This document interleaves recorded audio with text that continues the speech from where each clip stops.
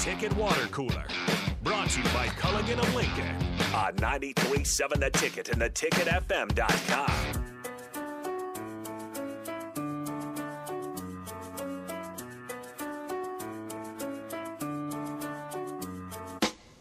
Running up things here on the Ticket Water Cooler. This segment is going to be all about Cal State Fullerton baseball and Joe Flacco's bid for the Hall of Fame. Because that's the random things we're talking about today.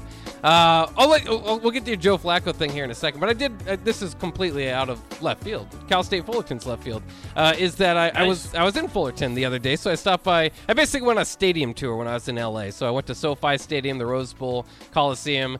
You drive by the Angels Stadium, the Dodgers Stadium. I drove by Crypto.com Center. My aunt lives right by Fullerton. She used to teach there, so I went there. Nice. Got a picture with the Augie Garrido statue. He's actually a really great manager there. He won 2 national titles there before he went off to Texas, and I thought it was kind of cool. I just wanted to mention this. They had Cal State Fullerton. It's a pretty historical, pretty good baseball team. The stadium wasn't all that big. It's still not that big of a school, but they did have a Miles from Omaha there. So I always think that's kind of cool when you don't think there'd be too many representations of Nebraska out in California, but the college baseball world still loves Omaha, and that's the goal for every historical program. So I thought that was kind of cool. Now, in any case, that's my little Cal State Fullerton run. How about Joe Flacco's bid to the Hall of Fame? Ooh, I've been doing some research because Texter says Joe Flacco fringe Hall of Famer. Are you kidding me?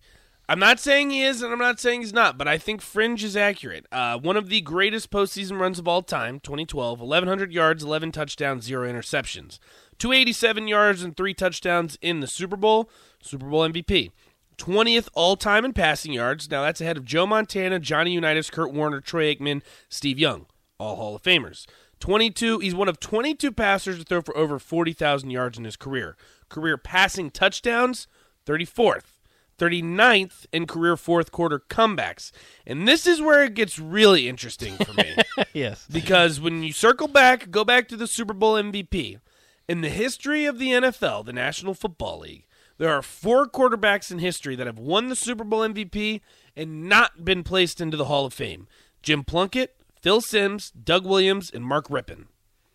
So basically, it's how do you think they stack up with those guys? Would you put him in that category? I'd say he's a little bit better than those guys. I'd say he's a little better than them, but I still wouldn't quite put him in the Hall of Fame. He's never had a Pro Bowl season. He's never had an All-Pro season.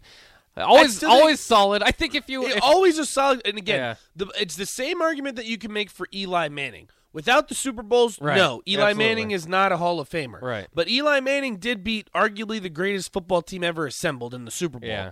So but he that backed goes it up. into it. If Joe Flacco won 2, I think he'd have a pretty good. It'd be a wrap? I don't think it'd be a wrap. I think he'd have the Eli Manning resume, basically. Right. But yeah, I mean, I think you have to do it twice. That's basically what Kurt Warner, his shortened career, he had to do was get to another one. So maybe Flacco got to another one. And Flacco has more passing yards and touchdowns than Kurt Warner. But yards, I mean, that's hard to do. Again, for shows Warner, your longevity though. For Warner, it's a short career. It shows you longevity, but also that to have more than like Joe Montana, that doesn't mean anything. The league's changed so much. Like Stafford has those numbers. I don't think he's a Hall of Famer. Stafford is a Hall of Famer, and I'll get into that with you too, Bach. We'll get into that maybe later.